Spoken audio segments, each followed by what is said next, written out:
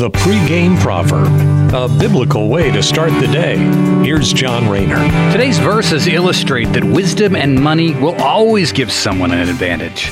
But wisdom is still far greater than wealth. Ecclesiastes chapter 7 verses 11 and 12 tell us, wisdom is even better when you have money.